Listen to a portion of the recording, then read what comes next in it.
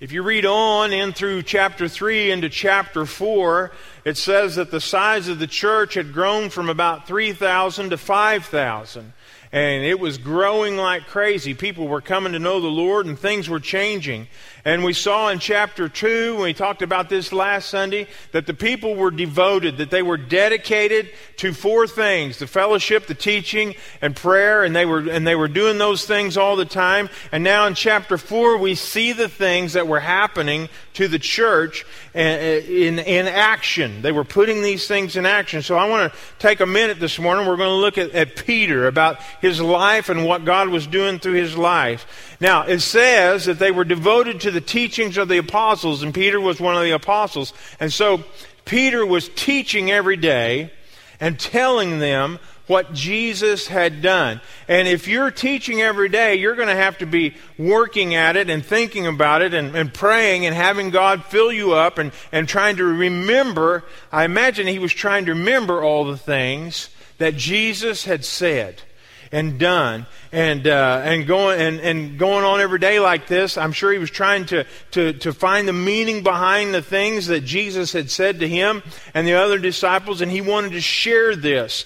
And now Jesus was gone, and I don't know about you, but if you've ever been in school, I remember distinctly when I was at Mid-American Nazarene University, we had a class at the library about the Dewey Decimal System. And I thought, this is the dumbest thing ever. And if you don't know what the Dewey Decimal System is, you're not missing one thing, I don't think. But anyway, the Dewey Decimal System is about how you find books in the library. And so this librarian came in there, and we had this whole class, this whole hour was devoted to learning about the Dewey Decimal System. Well, as soon as she said we're going to learn about the Dewey Decimal System, I just kind of shut her off, and I wasn't listening. And then at the end of the hour, they said, we're going to have a test. Well, I wish that I'd have paid a little more attention. And I don't know about these guys, but I imagine that Peter and the other apostles were like, you know what? If I'd have known what was going to happen, I might have paid a little more attention to what... And I'm not saying that they didn't. But I wonder if they didn't think, I probably should have listened a little closer. I wish I could remember everything that he said. I wish I could have remembered everything that we did. I don't know about you. I don't remember everything.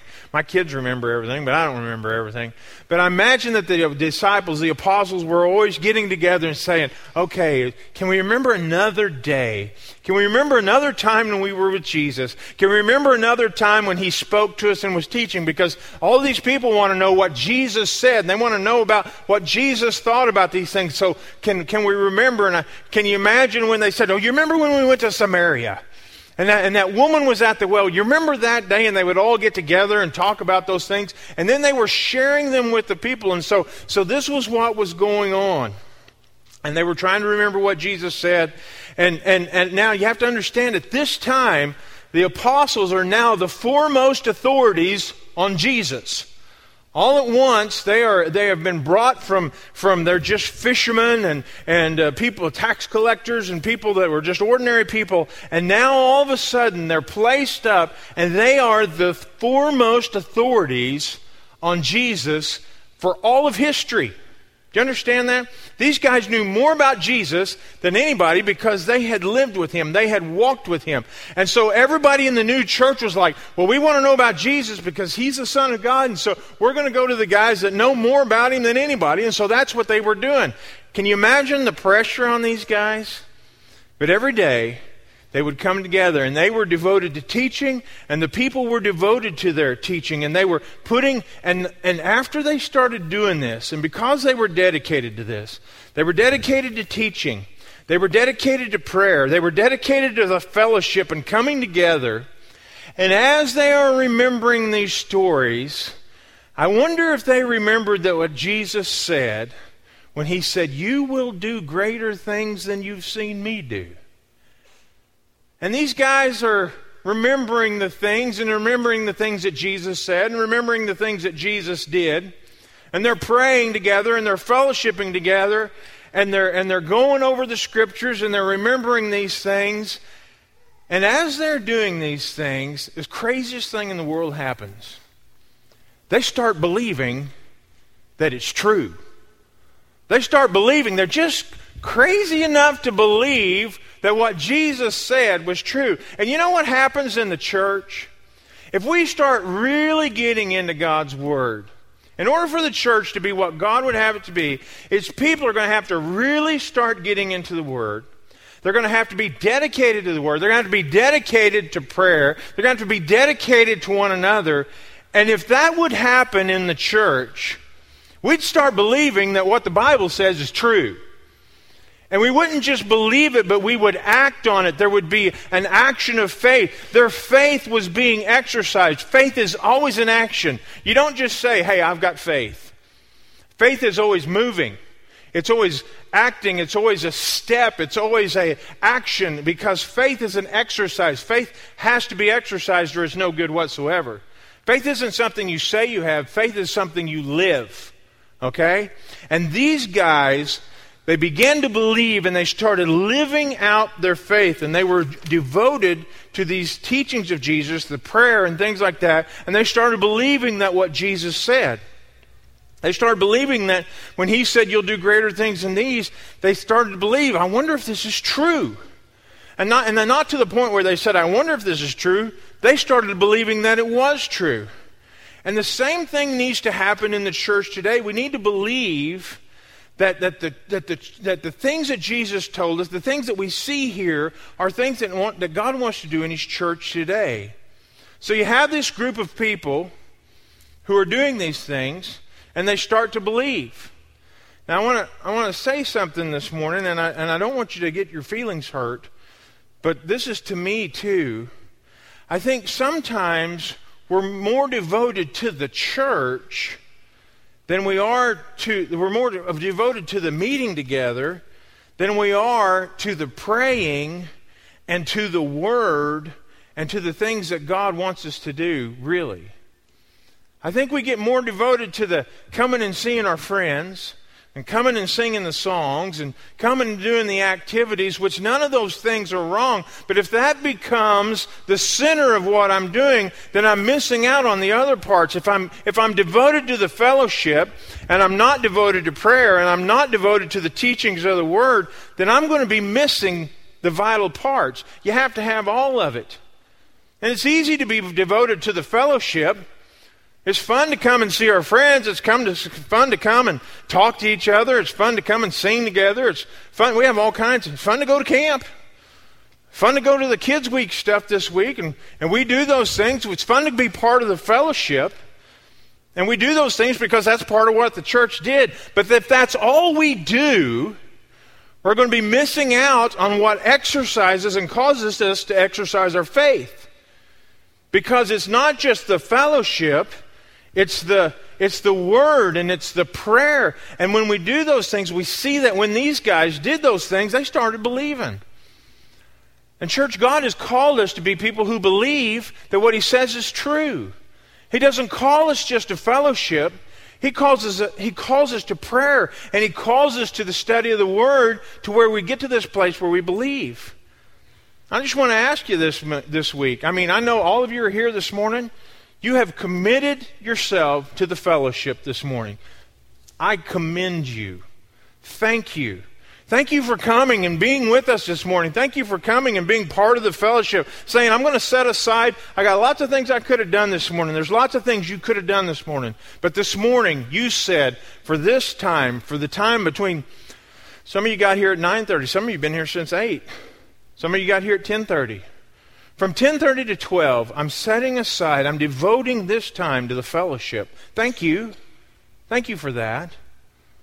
How much time this week have you devoted to the Word? How much time this week have you devoted to prayer? And I want us to be honest in these things. Have you done enough time? Have you been in the Word enough that you could say that I've really devoted some time to the Word this week?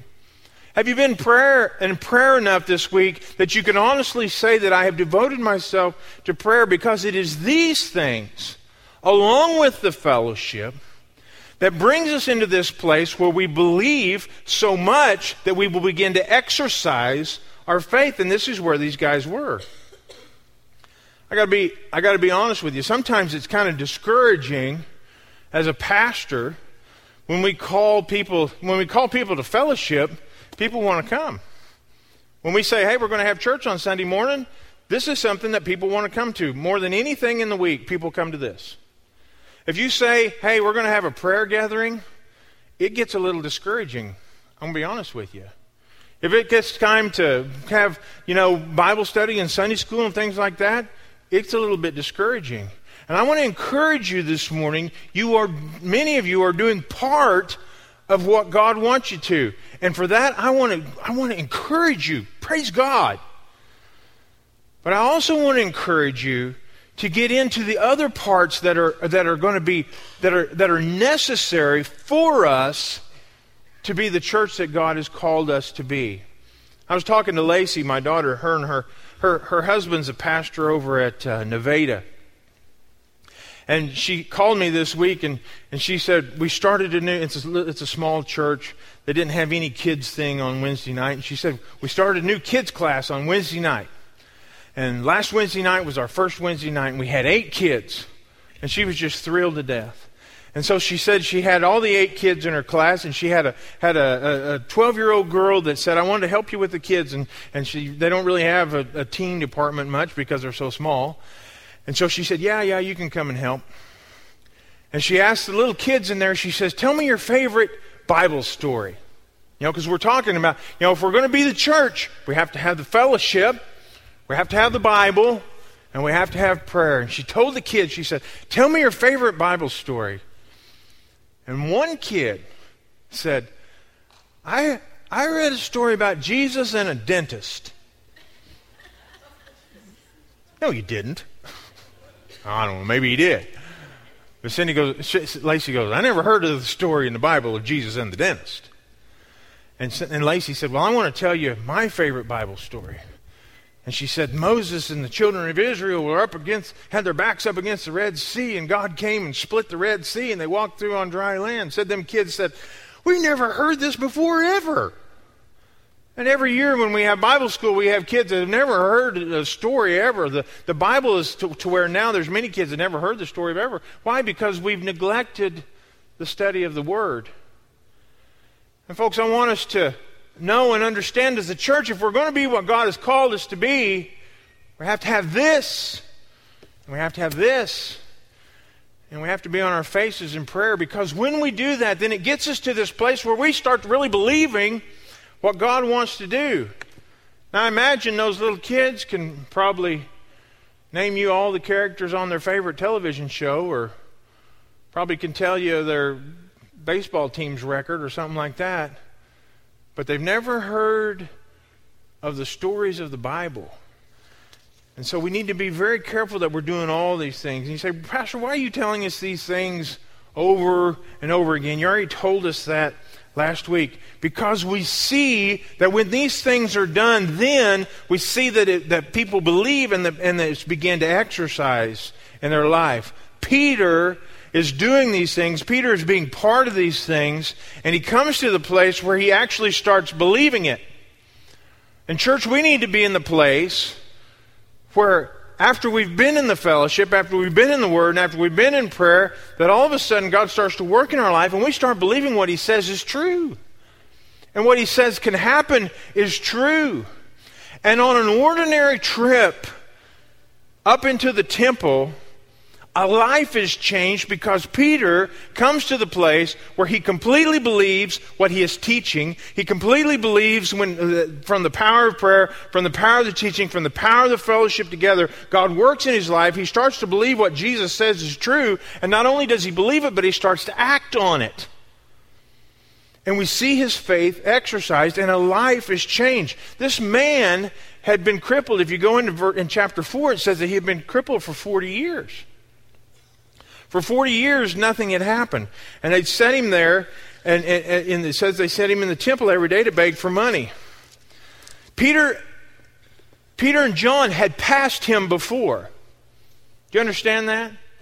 There had been many days that they had passed him before. And I got to reading this and thinking about this. If he was 40 years old, there was several years there that he had been set there. Jesus had passed by this guy. You understand that? Jesus and his disciples had passed by this guy before. They had seen him begging before. How come Jesus didn't take care of him? And I started asking that question. Why didn't Jesus heal him? Well, Jesus did heal him. He healed him through Peter. But I was thinking, why would Jesus leave? If he was going to heal this guy, why would he leave him there for later time? And I just wonder, because he wanted, here's the reason, I'll tell you the reason. He wanted Peter to exercise his faith. He wanted Peter to be involved in the story of restoration. He seeks for the church to be involved in the story of restoring lives. God says, I want to restore their lives, but I want you to come alongside and be part of it. He wants the church to be involved in it. And I just wonder this, I don't know, but I wonder if while Jesus was walking by with his disciples, they walked by this guy, Jesus goes, one of these days he doesn't tell Peter, one of these days, Peter, you're going to heal this guy. I'll heal him through you, but you're going to get to be part of it. I was like, why didn't you tell him that? Because then that would have been really interesting. But he didn't. So he walks by. He knows full well that this is going to happen one of these days, but he doesn't say anything till it's time. But he wants Peter to get involved. He wants Peter to be involved and take part to where he's no longer a spectator. He's no longer just fellowshipping. He's part of the study of the Word. He's part of the fellowship. He's part of the prayer until his faith is beginning to be exercised, and then he exercises it out after he believes. That's what he seeks for each one of us. He wants us to have the whole thing. He wants us to have the fellowship. He wants us to have the study of the Word. He wants us to have the prayer. But he also wants us to be exercised in part of bringing lost and broken people into a relationship with Jesus Christ and have an absolute life change. We get to be part. And I think somehow there's this idea that that's for somebody else. Somebody else will do that. The pastor will do that. Pastor Selena will do that. She'll win all of the teams. That's none of your jobs. That's just her. She's the professional. We'll leave this job to the professionals. That is not what the Word says. The Word says we're all part of it. God seeks for all of us to be part of it. This man was healed when Peter acted on his faith, and it was changed. And I wonder how many people that we see, this was just an everyday walk to the temple. And I wonder how many people do we see every day that could be healed from their sin if we were acting on our faith? How many people do we walk by that we work with, that we go to school with, that are in this place, and we see them every day, and we walk by them every day, and we never say a word to them, never do anything. But if our faith was acted on, their life could be changed. And I'm afraid that we walk by lots of people, we walk by lots of people who could be saved if we really began to exercise our faith, if we really had faith. And if we would believe, and if we would be dedicated to His Word and dedicated to prayer and dedicated to the fellowship, if we would start to believe. But I'm afraid that we're more dedicated to the things outside the church than we are to the things inside the church. I think we give ourselves to those things.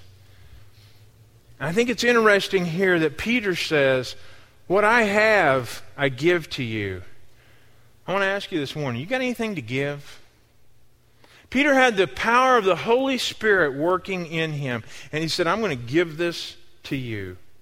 I have something that will help you. And I'm asking you this morning, church, have you got anything to give? Do you this morning? Is the Holy Spirit so much at work in you and so alive in you that you have faith that you could exercise it and give it to someone else? Are you looking for people that you can share God's Word with, that you can share your faith with, that you can share the Spirit of God that is in you. The people that you pass every day, God has placed them there for you to get involved in their life. God placed this guy here. He knew Peter and John was going to walk by. He placed him there, and when it was time, he had something to give. Do you have anything to give this morning? Do you have what would help someone? All through Acts, we see the people of the church being filled again and again and again with a fresh filling of the Holy Spirit, a fresh awakening of the Holy Spirit that would awaken their faith and move them into new faith and help them to exercise their faith. And I'm just asking you this morning, do you have a fresh, burning fire of the Holy Spirit in your life? You say, well, Pastor, I have before. There's times when God's really been real and alive in my heart, but to be honest with you right now, I'm kind of in a lull. I really probably haven't been taking part in the study of the Word like I should. I don't pray like I should. And Pastor, if I was real honest with you, if someone really needed something, I probably wouldn't have what it would take to give to them. The Word talks about that the Holy Spirit comes and fills and refills and continues to fill. And I'm just asking you this morning, has your faith grown stagnant? Are you going through the motions and yet not really exercising your faith? This man needed Peter to exercise his faith, to believe that what was in God's Word was true, and that he could move and be used by Him. Do you ever think about that? Do you ever get up in the morning and think that I could be used by God today in someone's life? Are you looking for those opportunities? And what if that opportunity came? Would you have anything to give this morning? I want us to stand this morning. Lance, I'd like for you and Jimmy to come.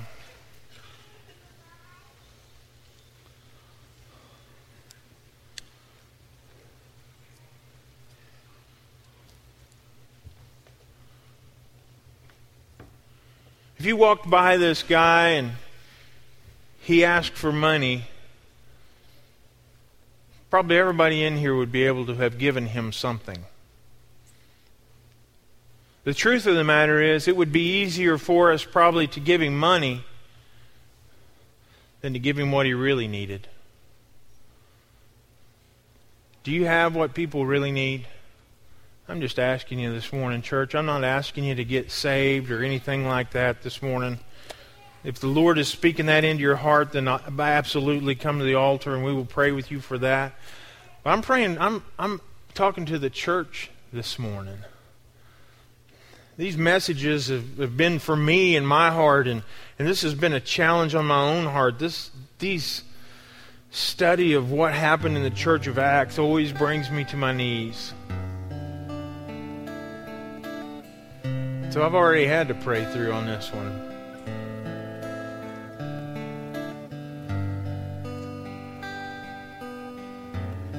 Do you really believe what the Word says?